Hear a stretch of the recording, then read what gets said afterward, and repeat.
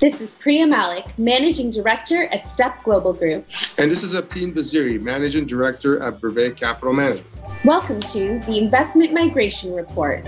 This podcast is for informational and entertainment purposes only and is not intended to be investment, tax, or other professional advice or a recommendation to buy or refrain from buying any security, product, or service.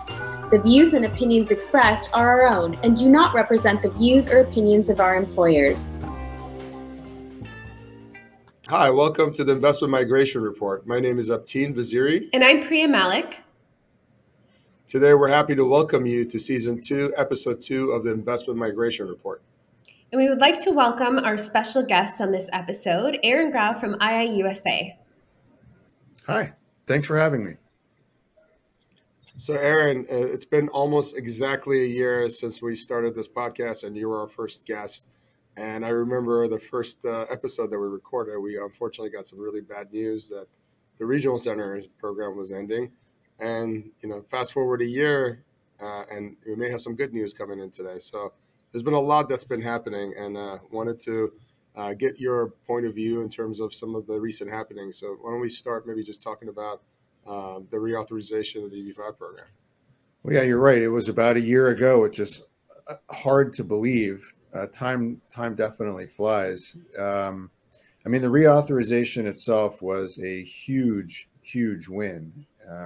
I understand, as we all do, that there's some complications in interpretation, et cetera, et cetera. But if we can take a step back for a second and understand that we have a program now with a 5-year runway, the stabilization that gives to the program and the confidence it gives to investors and stakeholders, and it's nothing that the program has ever had before. It is an extreme vote of confidence from the U.S. Congress, and I believe that's still the banner headline. That's still the news. And Aaron, I know there's a lot of people out there that like to claim, credit for getting this program reauthorized and getting Congress to issue this piece of legislation, an act of Congress, as hard as that is, and it's been taking 7 years. I know you and your team have been instrumental on getting the various senators to talk, to get them to meet in the middle and to get this legislation done.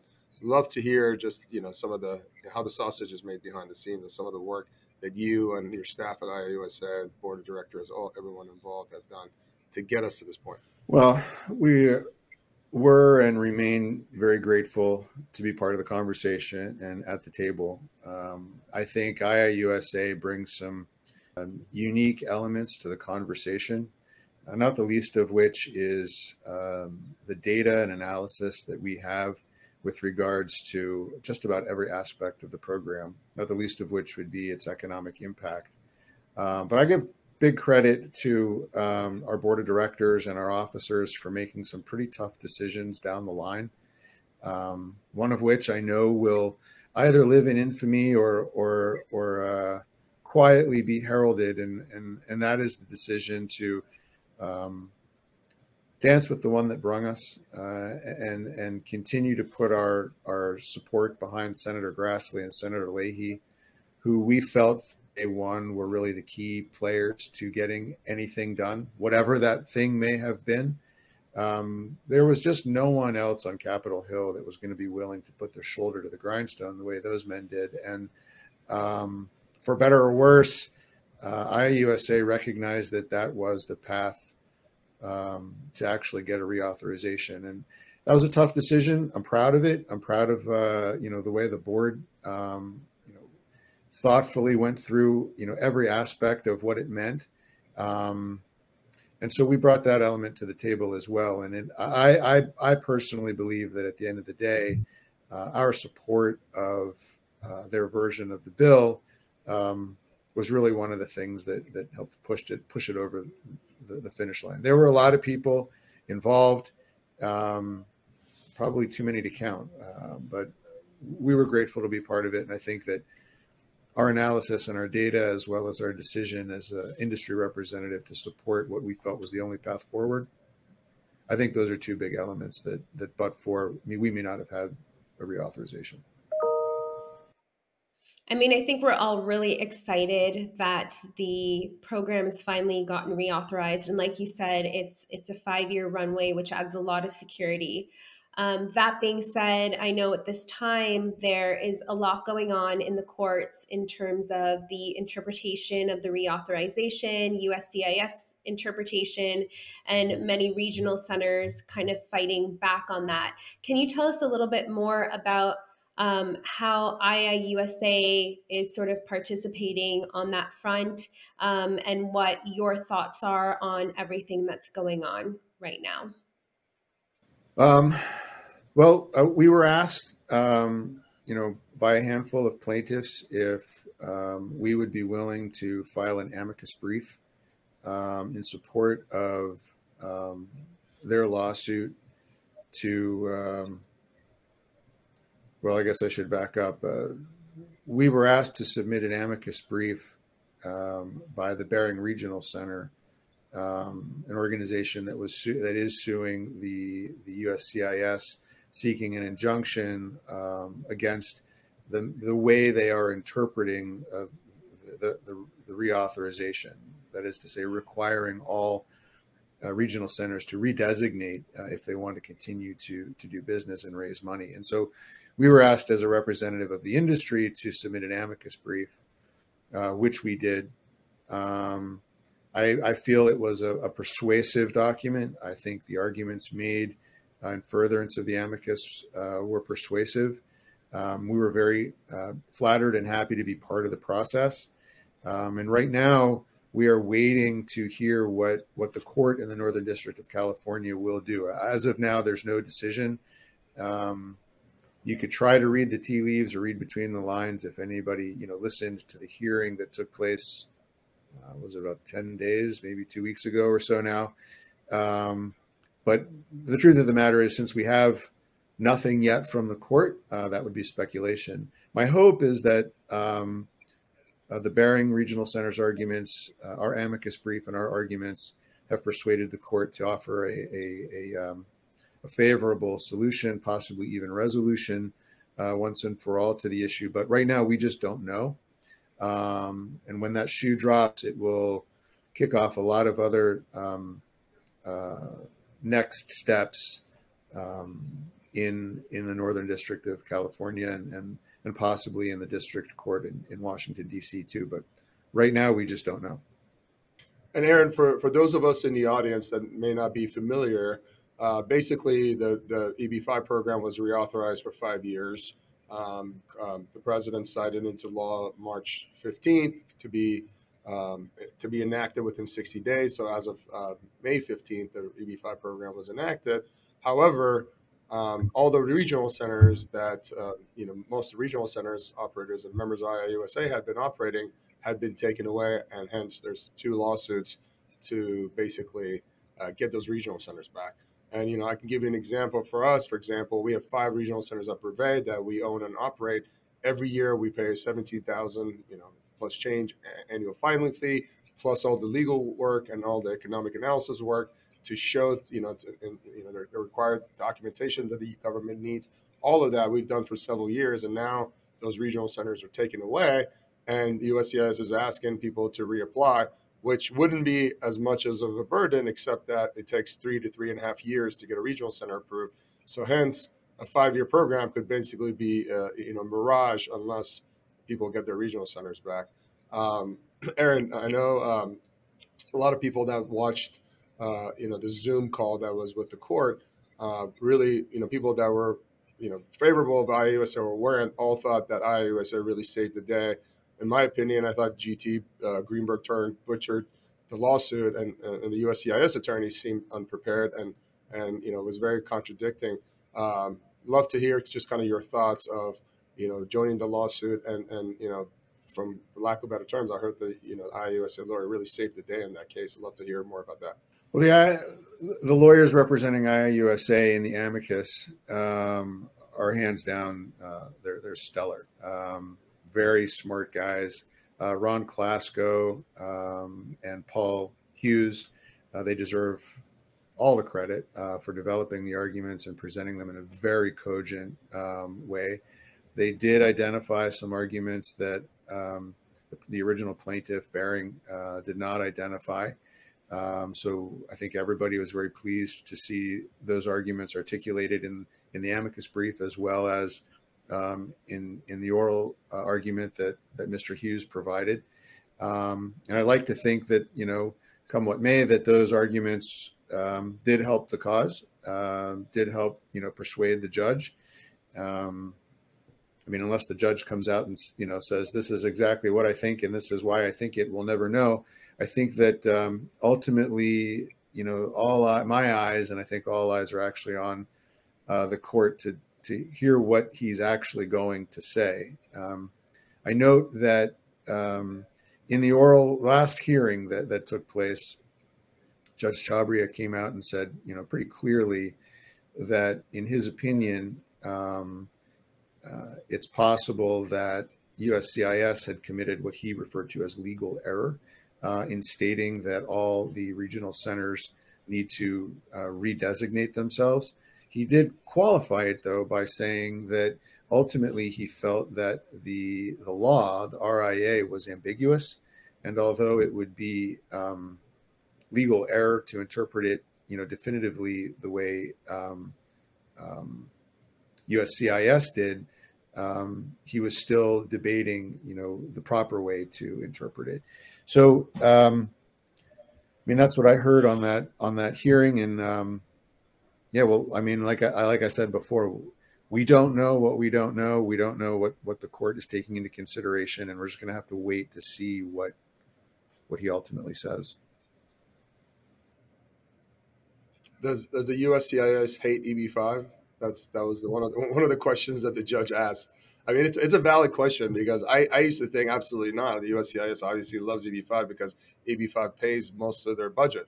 But I'm starting to think maybe the judge is right. Maybe the USCIS does hate EB-5. Yeah, this has been going on for such a long time, and it seems like there are always certain roadblocks that come up from USCIS, certain inefficiencies. So I think everyone, especially even on the investor side, people who've been watching this unfold for the last 10 years almost, are sort of getting that sense as well. So what's your opinion on that? Well, I'm going to tread lightly. I don't know. I don't know that I would say that USCIS hates EB-5. I think we can all admit, though, that it's a complicated program. As a matter of immigration, it includes not only the process of vetting an immigration application, but USCIS is also tasked with managing or monitoring or overseeing some fairly sophisticated investment projects that arguably, at least from my perspective, it really has no business doing it. And folks at USCIS might even agree with me that the Department of Homeland Security and USCIS is not perhaps the most appropriate organization to manage investment deals and real estate development projects, especially the nature of which typically involve EB-5 investment. And I had suggested, somewhat in jest, and then as I gave it some more thought, maybe not so much in jest, that EB-5 possibly not even be considered an employment-based visa any longer. Really, it might be considered an investment-based visa, and perhaps down the road we can see some reorganization as to how the administration manages an investment-based visa. I think arguably the Department of Commerce has a role to play. Clearly, the Securities and Exchange Commission has a role to play. And it's not a traditional EB. It's not a traditional employment-based pathway. If you think of H-1B as employment-based, you're talking about a visa and a job. Here you're talking about a visa and the creation of at least 10 jobs for other people. That's a pretty big distinction. And the complexities that go along with overseeing and managing that sort of program they're broad. As I just mentioned, there's a role for at least a handful of other agencies. And so does USCIS hate EB-5, I don't know that I would say they would hate EB-5. I would hazard a guess that it's probably a challenge for them. And I wonder to what extent there might be opportunities to ease that burden by recategorizing this as something more akin to an investment based than an employment based. Of course, you know where the road, good intentions pave the road to where. And I mean, you could be biting off a whole heck of a lot that we never intended to address. And I mean, and the idea of bringing in yet another federal agency into this process might be equally disruptive. But I don't know. There's a lot of moving parts to this program, and I don't know that they hate us, but I do think they find us a challenge. Well, let's talk about the positives. One of the really important things I think that came out of this legislation is the idea that investors could be in the U.S. under lawful other visas, whether it's an employment-based visa, whether it's a tourist visa, even a student visa, and they could change status and remain in the U.S. and have work authorization. I mean, there are countries like China historically where, there's been visa backlogs and, the wait times could be as long as 10, 12 years. This is a game changer. This is something that, will make it more palatable even for investors from China, where they could stay in the U.S. under another visa category. Some investors, some Chinese nationals have 10-year visas where they could, come and go as they please. So that really changes the game. I'd love to hear your thoughts on that and some of the positives of the new legislation. Well, if I'm not mistaken, this is the concept of concurrent filing. And I'll admit off the bat that my expertise is really honed more towards association management than it is immigration law. I leave that to people much smarter than I.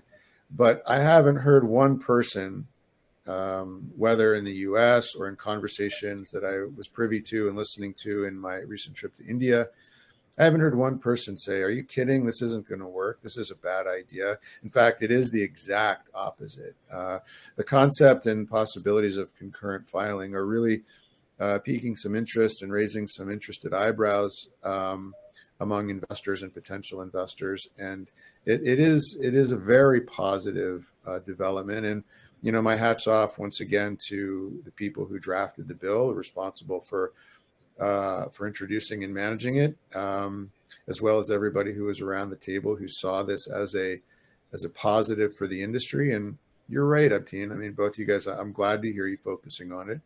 It is a big win.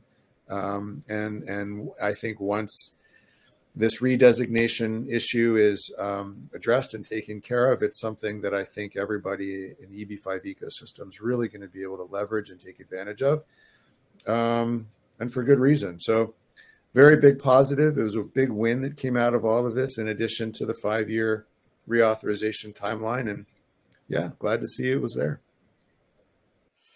And I'm sure there's lots of other positive things that have occurred in terms of the amendments that were made and the reauthorization. Can you touch on some of those other things? For example, grandfathering of previous applications, oversight and security for investors. I think these are all positive things that might get clouded over with everything that's going on in terms of litigation and investors waiting patiently to be able to see some progress in the program. So maybe if we can touch on some of those really positive things that are going to impact investors in a good way. I look at this entire reauthorization as a maturation of the program. This reauthorization for 5 years, as you said, includes a lot of what were colloquially called integrity measures, but I mean, they're really protections for good faith investors and assurances that there's additional transparency in the program. I'll touch on them in a moment, but I think from a big picture, this reauthorization is a step of maturation of the program toward what I feel will ultimately be a permanent EB-5 program, such that even in 5 years, we may have an opportunity, if we cross our T's and dot our I's and behave ourselves, we may have an opportunity to have a conversation to make this program permanent as opposed to seeking another 5-year reauthorization. I don't know that for sure, but what I'm saying is that the changes that were made in the law were done in the context of understanding how the program behaved previously and how it can better behave going forward. And to me, that is a sign of maturation and the U.S. Congress's recognition that this is a program worth saving, worth improving and strengthening, and hopefully in doing so at some point in the future, worth making permanent. Now, to your point, I mean, some of those issues, some of those good things that happened, not everybody agreed that they were good. I mean, there were a handful of folks who quietly really pushed back hard on some of the new requirements of transparency and the requirement for broker dealers to register with the Department of Homeland Security. But all of them, and including and especially the grandfathering position, which protects good faith investors in the event that this program does lapse again, all of them were done with the intention of protecting the investor, recognizing not so subtly that the people making these investments are far away from where their investment is going to take place. And as sophisticated as they are, don't necessarily have eyes and ears where they always need to be. And protecting them and assuring their benefits when they do behave in good faith, and 99.9% of them do, helps the whole program because it's a recognition that these investors are part of the ecosystem writ large. It's always interesting to me to take a step back and realize that if it wasn't for the investors, the regional centers wouldn't exist. And if it wasn't for the regional centers, the investors would have a very difficult time executing their obligations. So it's a very symbiotic relationship. And although there were great strides and effort and successes made to protect the investor, as opposed to prop up a regional center, whatever that might mean, I think everybody needs to realize that what's good for the goose is good for the gander. And if you have an ecosystem that is strengthened, whether it's part A, part B, or part C, all of the boats are going to rise. And so the grandfathering, the transparency, the broker-dealer registrations, all of it was done with the intent to improve and mature a program that I believe ultimately will benefit from a permanent authorization. And when that happens, so many other good things will begin to cascade, not the least of which might be additional visas and, of course, the economic development impact that this program has across the country. So there were quite a number of improvements. You touched on a handful of them. I'm grateful for all of them because they focus on an important part of this ecosystem, deservedly so. So, Aaron, I just got back from Brussels where I represented EB-5 and IAUSA in a panel there. And, there's so many different investment migration programs now, I think north of 40. And they all have different requirements. Some of them are easier than EB-5. Some of them are harder. Some of them have, language requirements, and you have to take a 50-hour language course. Others, you have to stay in those countries. And some of them, are basically just work authorizations. You don't ever become a citizen, or you don't have the same rights and responsibilities that the local, born citizen has. At the end of the day, I think the EB-5 program is a zero-sum game, and we'll have some of those other programs on our show, and we'll explain some of these other programs. But it is a zero-sum game, and the money that's not coming to the U.S. is going to these various other programs. And when the EB-5 program started in the early 90s, there were only a few other programs. Today, north of 40 programs. Why not make this easier? Why not get more people into the United States? Why is the hesitation, do you think, from Congress or from the USCIS? That's a good question. I don't know that I have an answer. So much of, I say frequently that EB-5 is an immigration program that's painted with it's an economic development program that's painted with an immigration brush. And in the United States, for better or worse, in my opinion, worse, we have an immigration complex, I'll call it. There are elements of xenophobia in the United States that percolate into nationalism, and we're not unique in that regard. But the United States is certainly prominent in that regard, and why that's not why that's the case, I can't explain. I don't know, but I mean, if we could do away with that and recognize that immigrants are the lifeblood of this country, and sort of step away from concerns of the other and realize that variety is the spice of life, if you will, that the immigrant community in the United States goes back to the beginning of the United States. But for the immigrant community, there wouldn't be a United States. And it's really what makes us a very special place.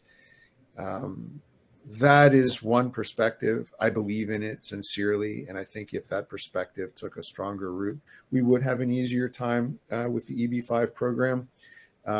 We would have an easier time with immigration policy across the board. But that's just one guy's opinion on a pretty broad and complex issue.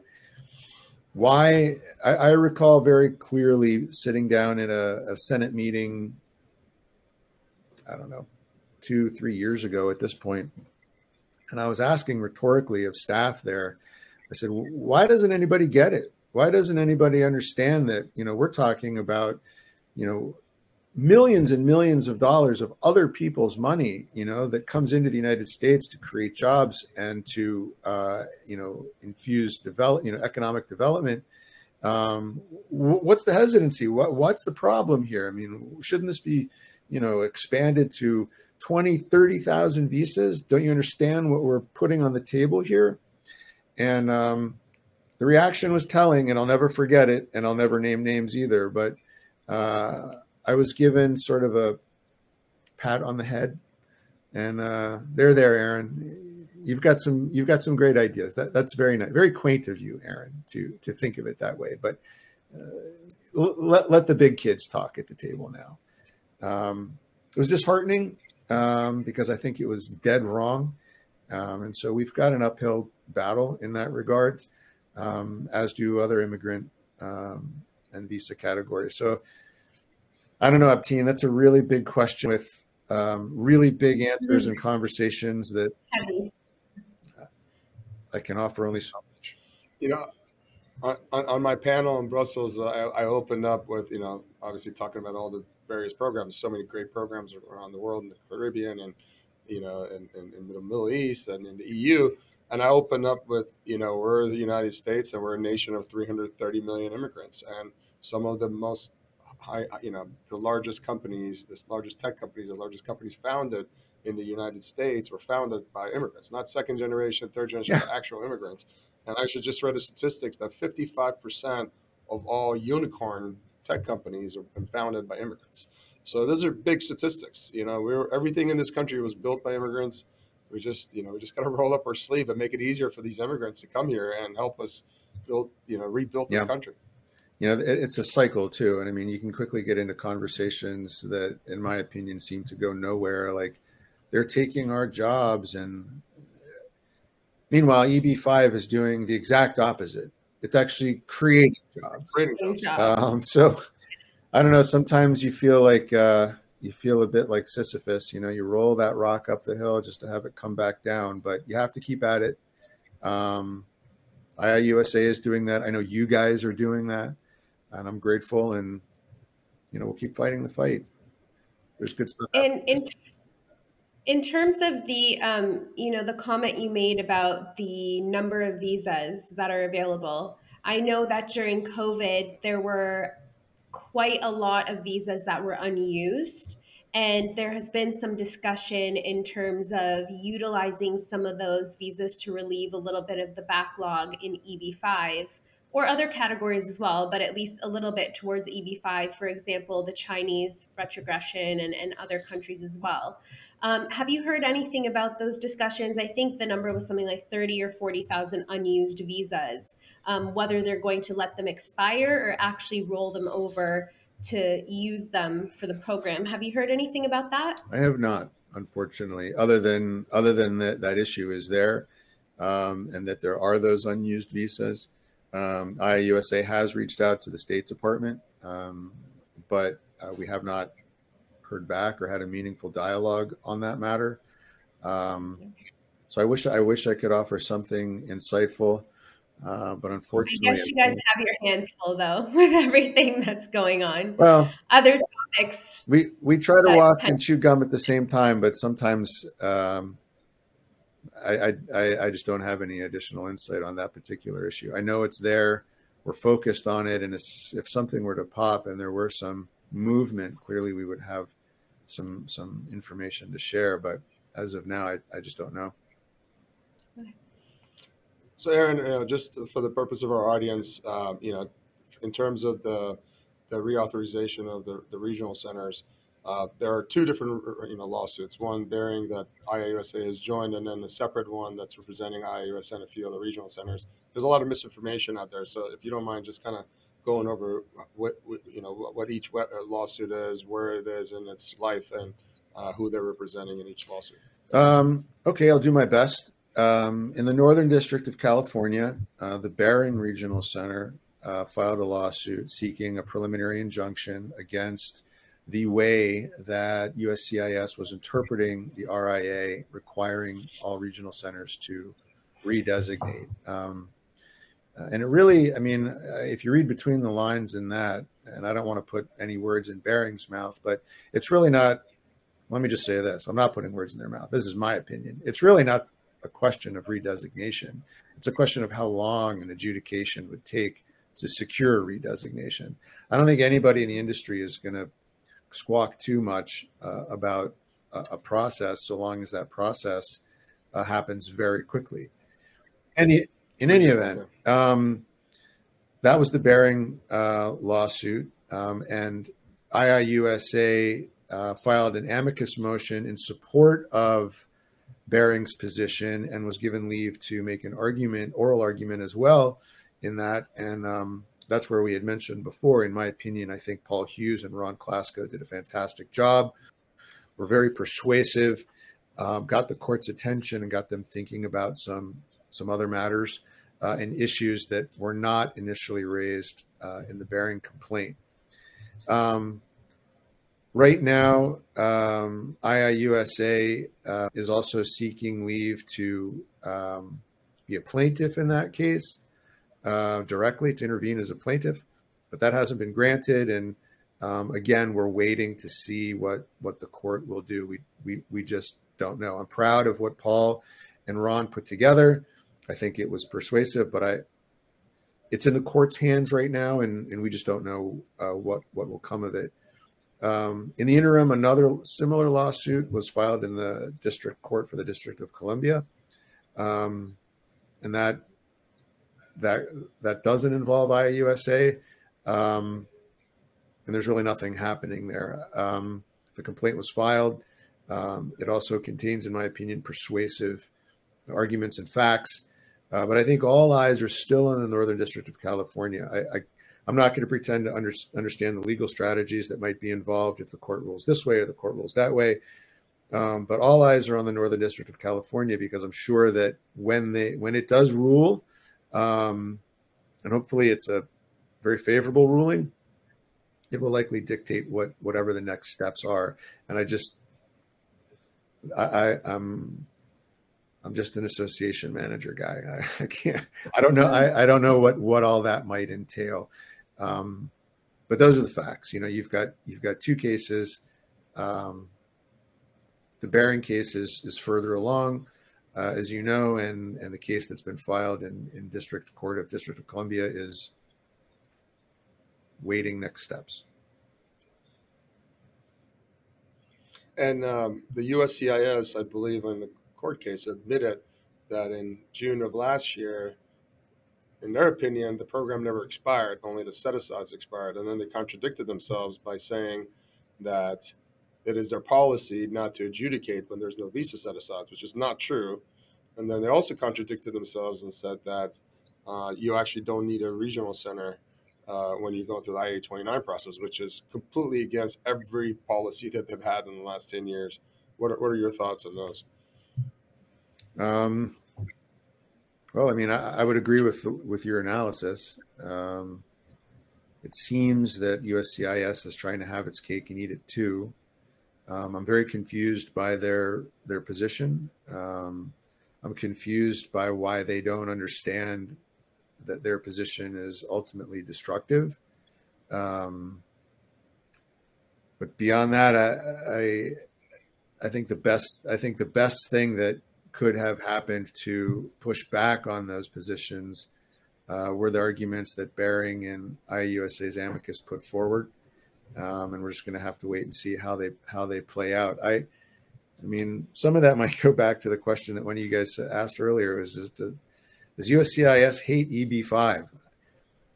I don't think they hate EB-5, but I mean, what you pointed out and the contradictions that are there and how they're interpreting RIA might just speak to how complicated the program is, and not necessarily that they hate us, but that they find it a challenge. And we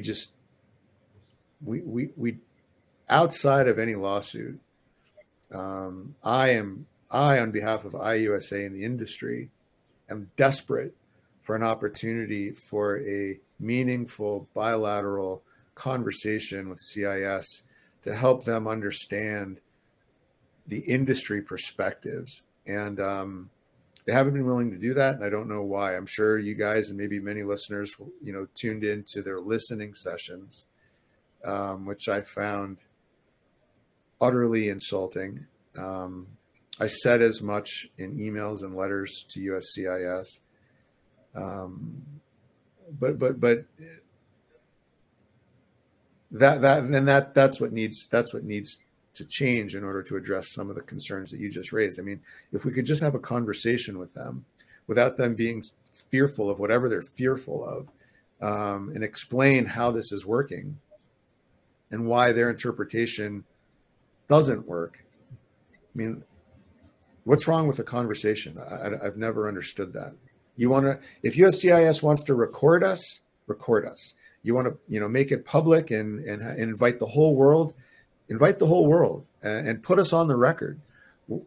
We just want to have a conversation with you guys and explain that you are contradicting yourself, as you point out, Abteen. And here's where things can go better, and here's how we can help you meet your goals. But there's just this intransigence that I don't understand. Do you think the reluctance with USCIS comes with the well-known fact that they are pretty inefficient, understaffed, overworked, and perhaps this plays a role on their priorities in terms of having these conversations and trying to be understanding? Yes.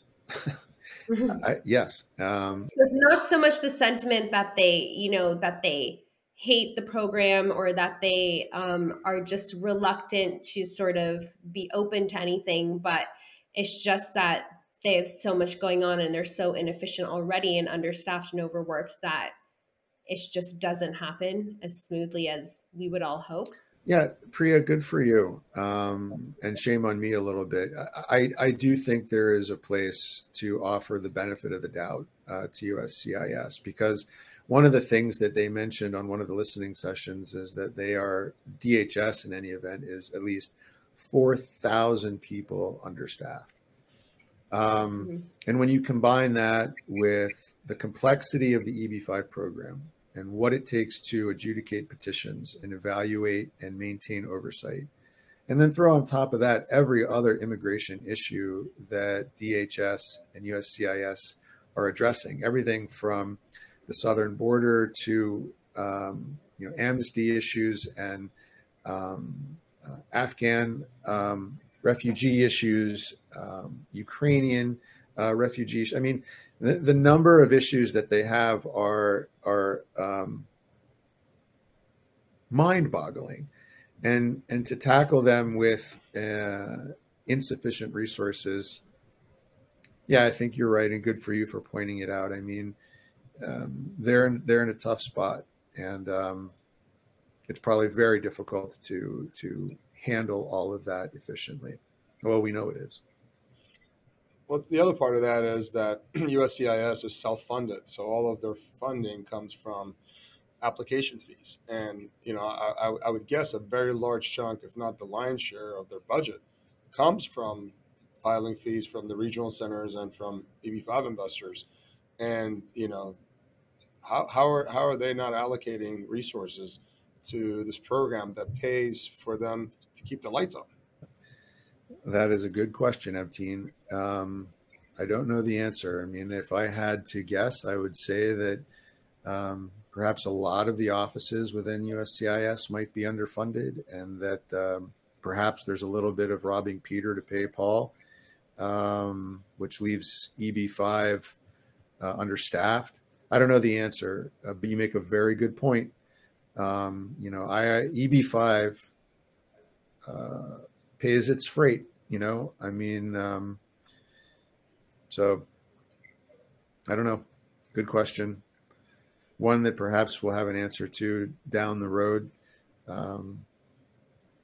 but not right now.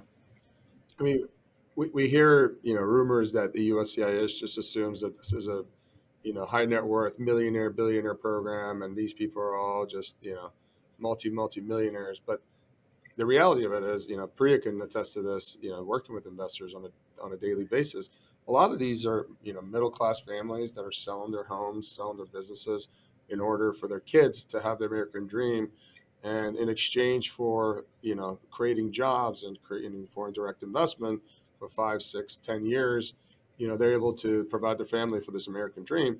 But the USCIS in one side basically says, hey, we don't want this to be a millionaire program. It's not fair that some people could invest 500,000. But then on the other side of it, they keep making it more and more expensive to try to force it to be a millionaire program. So again, there's contradiction there. But like Priya, I'd love to hear your point of view too. Well, This isn't we do have a very small percentage of people that have very high net worth, but the majority of people that invest are just everyday normal middle class families that just want the American dream, and they have been shunned away from all the different various programs, whether it's H-1B or having a family member sponsor you, having a company sponsor you. This is the only way you can sponsor yourself, where the faith is in your own hands, is the EB-5 program. yeah. And the more I've been doing the EB-5 program with investors. I've been doing the EB-5 program for 12 years and with investors specifically for 9 years. And then over time, I've become, involved in some of the other global programs that are available, like Portugal and Canada. And so I've had an opportunity to sort of see these immigration systems in action as well. And I can say that although we think the US is, inefficient, and it might be in many ways, it's probably one of the more difficult countries to gain immigration to, and especially now that they're making a program like the EB-5 program, which should be widely available, they're making that more expensive and more difficult. There definitely are a lot of other immigration programs, or a lot of other policies within other countries that make their immigration systems highly inefficient as well. Speaking from an investor's perspective, like I mentioned on a previous episode, 99% of our investors are just regular families who utilize their every last savings, and they take that risk of putting it into essentially an at-risk program in order to get the opportunity at a better future.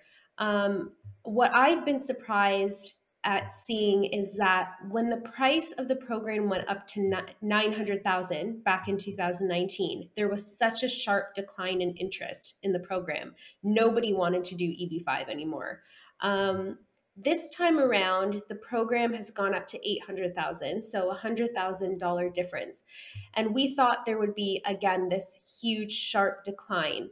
And definitely the numbers are lower, and we'll see how it all plays out when people can actually apply. But but the interest is still there compared to when the price went up to 900,000. At 800,000, the interest is still there. People are still trying to make it happen, trying to make it work, trying to get their funds together. And I think that just speaks to the fact that people want to go to the US and they want that opportunity and they want that better future for their families, and they'll make it happen in any way they can. So it's definitely not, a millionaire's program. It is for the regular person that just wants a chance at a better future for their children and their family. And I think everything that we've seen really speaks to that. So it is a little heartbreaking when we can't see the program just come together, or USCIS kind of get it together to help these people or allow these people this opportunity. That's kind of my opinion on just watching what's unfolded since 2013 with the EB-5 program. Aaron, I'm going to jump to asking a couple of tough questions. Hope you're ready. So I know they've all been softballs so far. These have all been softballs. Now here comes the hard pitch. All right, go ahead. No, I know your hands were tied, when you're negotiating with Congress, and you're on a daily basis talking to staff, Senate staff on both sides of the aisle, the people that, and you have to make peace between the Senate staff to get us to this point.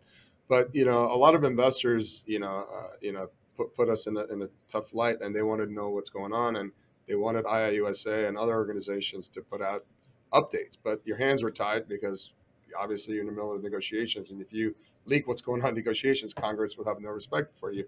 And then separately, there's all these different, investor organizations. There's, several organizations that are very heavy with Indian investors. Others, a couple other organizations very heavy with Chinese investors. And, of course, they don't understand that, in the middle of negotiations, you can't give updates.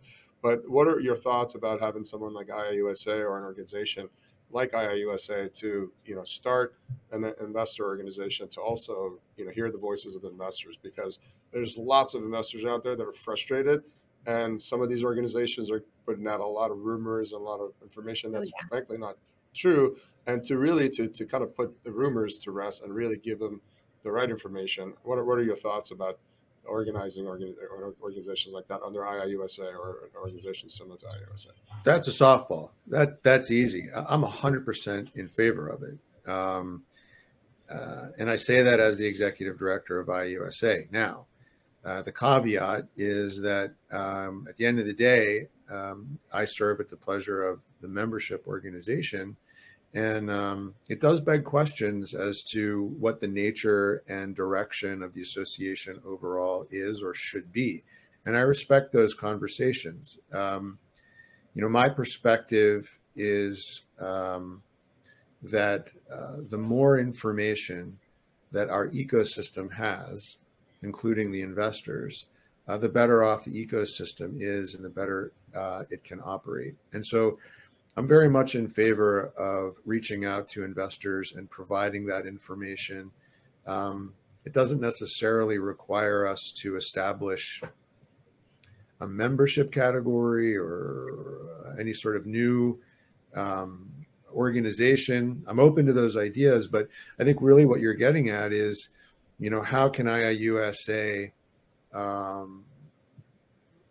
reach out to and have a receptive audience with investors in China and around the world so that we can share the data and the insights that we provide our members on a routine basis. I think it's critical that we find a way to do so.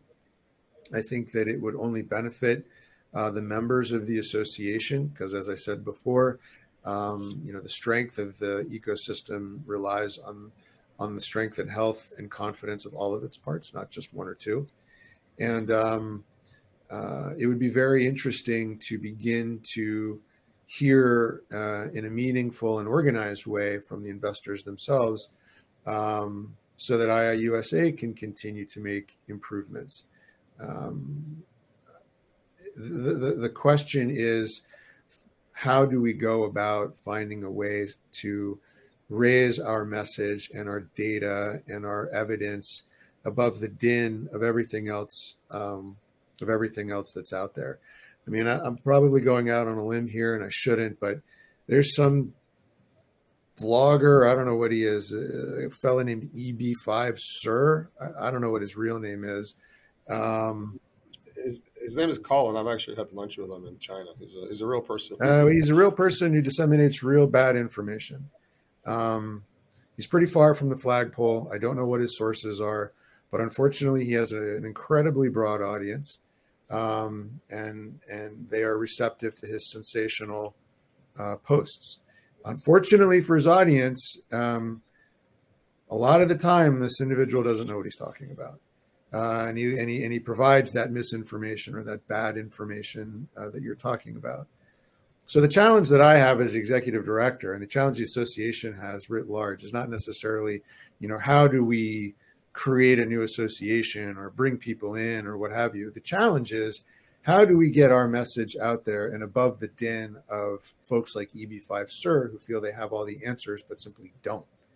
And if we're not going to be louder than individuals like that, how can we at the very least be as loud so that an audience of investors or stakeholders abroad can at the very least make decisions for themselves, and they can say, that data that IUSA put out, I don't believe that.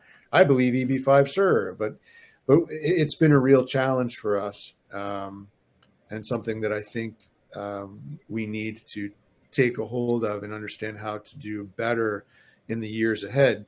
And that goes back to this 5-year stabilization opportunity we have. We've got 5 years where we don't need to worry about fighting for our existence.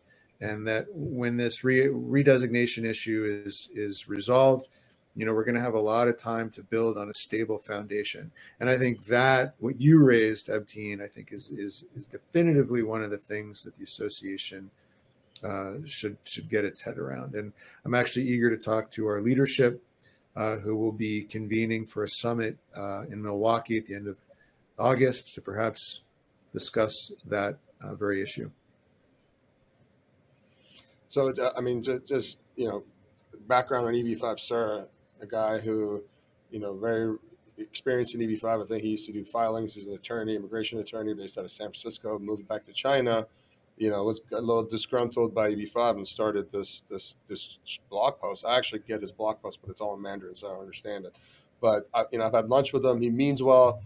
But again, he's getting information that's incorrect, and he's not verifying it, and he's putting it out. And, there's there's a couple of organizations that are very focused on Indian investors, and they mean well. We've had them on the show, great people, but there's just all these different Telegram groups and rumor mills, and the smallest information spreads like wildfire, and they unfortunately repeat some of it. And it's not that these people don't mean well. I think they all mean well. It's just that they're getting the wrong information and they're not verifying it, and they're putting it out. So to have an organization that could put the rumor mills and put the rumors to rest, I think would be helpful, and it would serve all the regional centers and all the investors. You know what I think would be? They just want a voice. What I think would be a great idea, Abtine, is for IIUSA and EB-5 Sir to find a way to work together. I'd be more than happy to provide data and insights and allow that individual to share them. They would be verified and from a definitive authority in the United States that is working at the table with all stakeholders. I would love that opportunity, and if I might be able to get it done, I'll try. You're the man.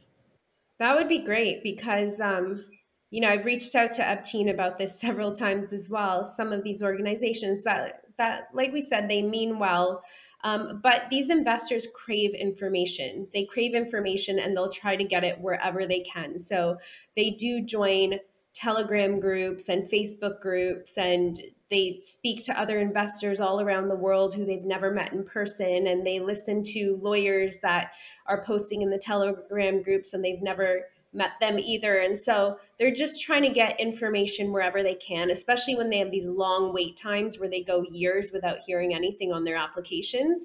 And unfortunately, yes, in these groups, it's not just the groups themselves, but there are disgruntled investors in these groups that are just putting out their own information and saying whatever they want to say because they're angry with their process or they're upset. And unfortunately, it is kind of like this fear mongering situation. And I have a lot of investors that are constantly messaging me and calling me saying they've heard this and that on this Telegram group. And I always encourage them not to join these groups and to try to get their information from real sources, from like their legal team and their lawyers and IAUSA, posts and things like that. But I guess that's there. And I think it'd be great if there was a system where, if IAUSA were to partner with, one of these bloggers or groups that investors actually listen to or are part of, and they can get real information. I think that would benefit everyone greatly. Yeah, well, I am open to those relationships for sure. And Aaron, that kind of nice segue to the last part. You have this amazing gentleman that's on your staff named Lee, who does some amazing work with statistics. And, IUSA, is so valuable because of all the statistics that you have from member organizations. I just wanted to see if you could briefly just go over some of the stats. How many members, regional center members do you have?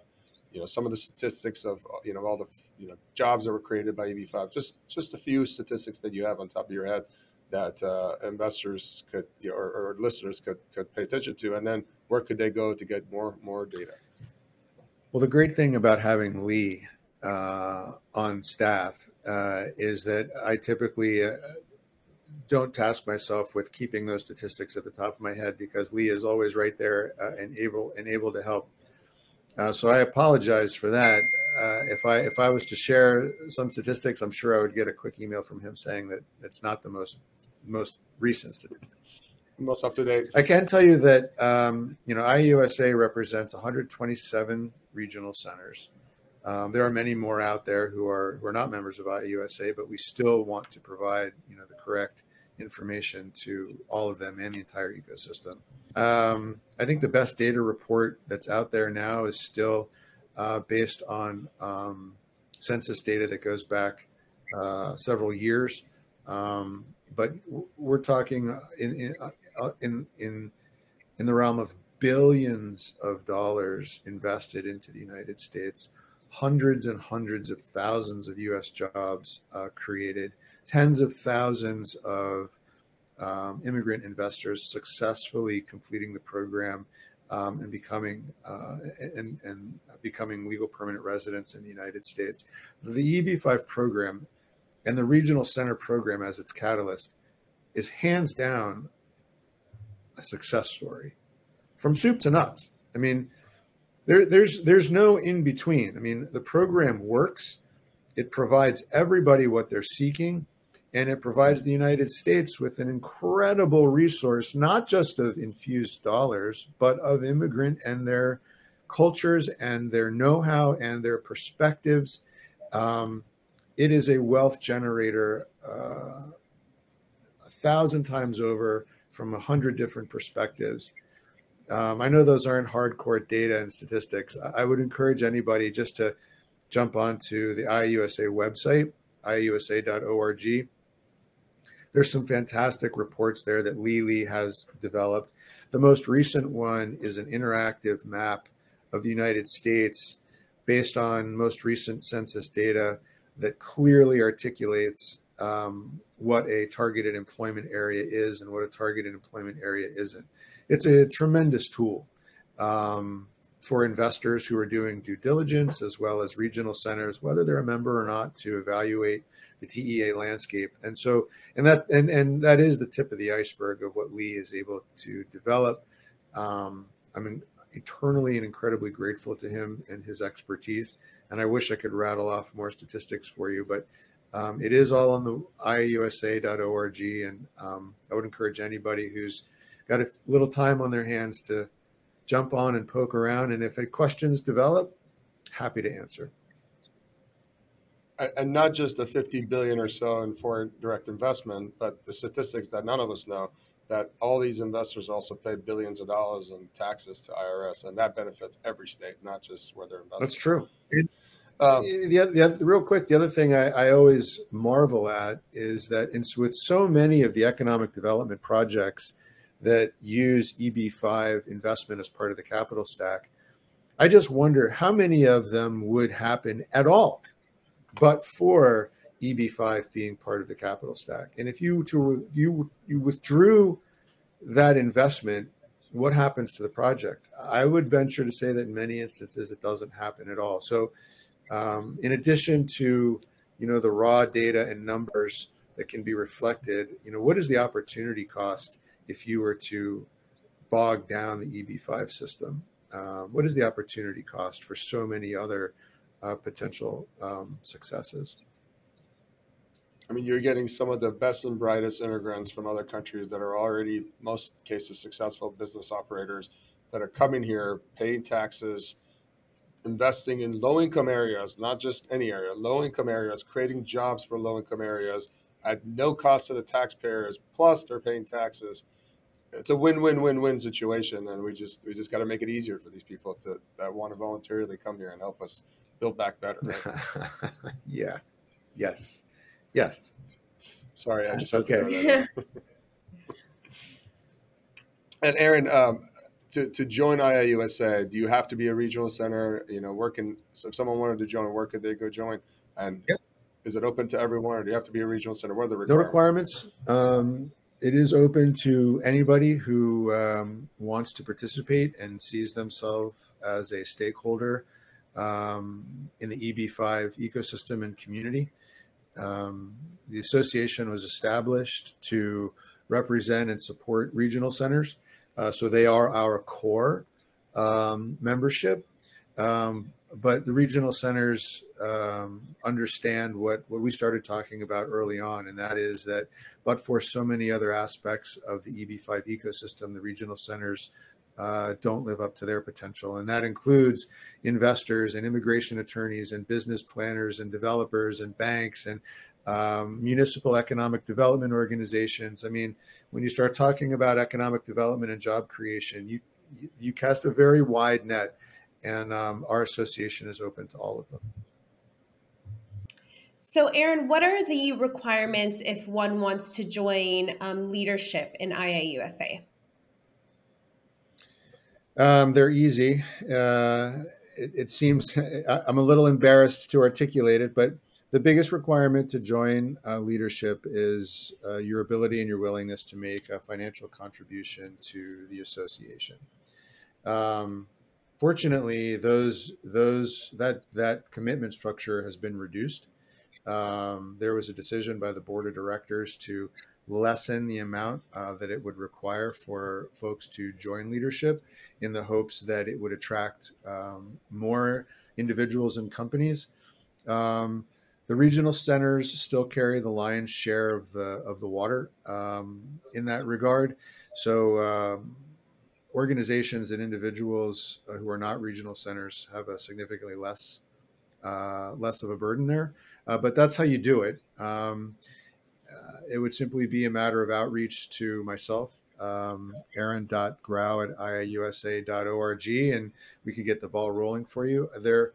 It's worth noting to anybody who might consider it that we will hold our first leadership summit at the end of August this summer. And the conversation that we're going to have will be professionally facilitated, open to only the leadership circle of IIUSA, and with the intent of directing development of the association. And one of the issues, as I mentioned earlier, is going to be, how do we reach out and communicate effectively with the investor community, that portion of our ecosystem. There'll be other issues to tackle as well, but that's the level of conversation that leadership has at IIUSA. Their voices definitively heard and respected, and I would encourage anybody who wants to have that kind of impact to drop me a line. Perfect. Aaron, sorry, go ahead. No, I was just saying that's great. I was going to say, Aaron, thank you so much for being here with us and being our second season. First season you were our first guest, second season you were our second guest. Thank you so much, but more importantly, from the bottom of my heart, thank you and your staff for all of the work that you've done to get us to this point. I know it's been amazing hard work, and I know there's been nights and days that you guys have stayed up and worked on this. And again, from the bottom of my heart, thank you for getting this done. Yeah. Thank you so much. There have been a handful of nights, but it's all been worth it. I've told you both many times before, as soon as I stop having fun, that's when I'm out. And so far, thanks to guys like you and friends that I've made, this is a very rewarding experience. So thank you for having me. Amazing. Thank you so much. Thank you for joining us on the second episode of Season 2 of the Investment Migration Report. And another special thanks to our guest, Aaron Grau of IIUSA, for that very informative conversation that I'm sure all our viewers will find very useful. We look forward to welcoming you in future episodes this season. Thank you. To contact the Investment Migration Report, please email Priya Malik at Priya, Preeya, at stepglobalgroup.com or Aptin Vaziri at the Investment Migration Report at gmail.com or connect to our pages on LinkedIn and YouTube. Thank you for listening.